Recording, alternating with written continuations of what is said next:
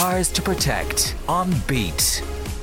Hairnet is very important when you have a very long hair. I haven't cut my hair in several years, so it's ugly, like, so you have to go headband over hairnet then, of course, for, you know, fashion's sake, like, so. This is James. I'm the owner and operator of the Crazy Vegetable vegan food stall and trailer. And this is Nisha. My name is Nisha and I work here at Beat. James and Nisha are part of a growing number of people in Ireland who have chosen to follow a vegan diet. In fact, about 4% of our population identify as vegan. It's all my sister, really. My sister's about 2.5 years older than me. She's always been a huge animal lover. So I think when she was about 14, she went vegetarian. After she went to a pig farm with school and she was holding a little piglet and they were like, "That's going to be bacon." And she was like horrified. So since then she was like, "I'm not eating animals." And she's a big research head as well, so she did a lot of research, watched a lot of documentaries and then started showing them to me when I was like 16, 17. So then I decided to go vegetarian when I was 18, and then at 20 I was like, yeah, I'm going to go vegan now. I think it's just the time.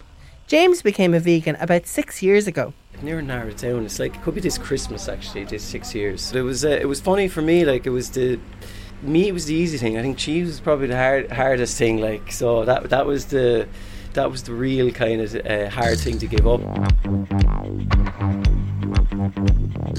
Choosing a vegan lifestyle has a hugely positive impact on the environment.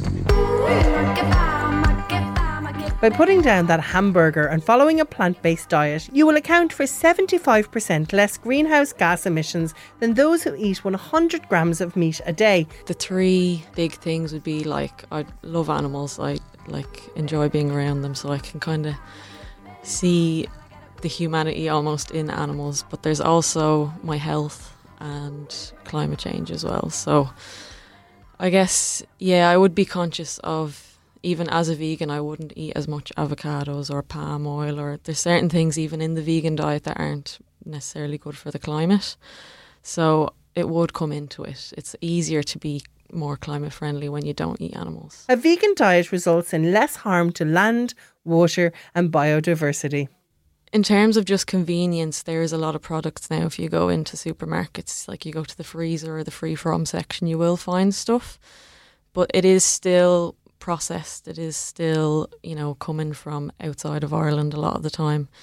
So I think it can be hard to be a vegan that is like extremely ethical and extremely, good for the climate, because you're still getting imported products. This is where food trucks like James's The Crazy Vegetable on O'Connell Street in Waterford City helps. If I was relying on just vegans to have a business, I wouldn't be in business. James produces vegan food using local produce. Pretty much all my veg, but anything that I would source in season, like spinach and onions and all these things like that grow in abundance in Ireland in season, I would have on my menu.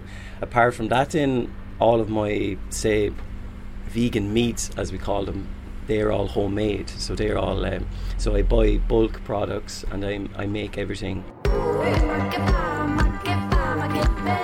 And there is one item on the menu at the Crazy Vegetable that James sees people return for again and again. The shawarma is essentially a big kebab.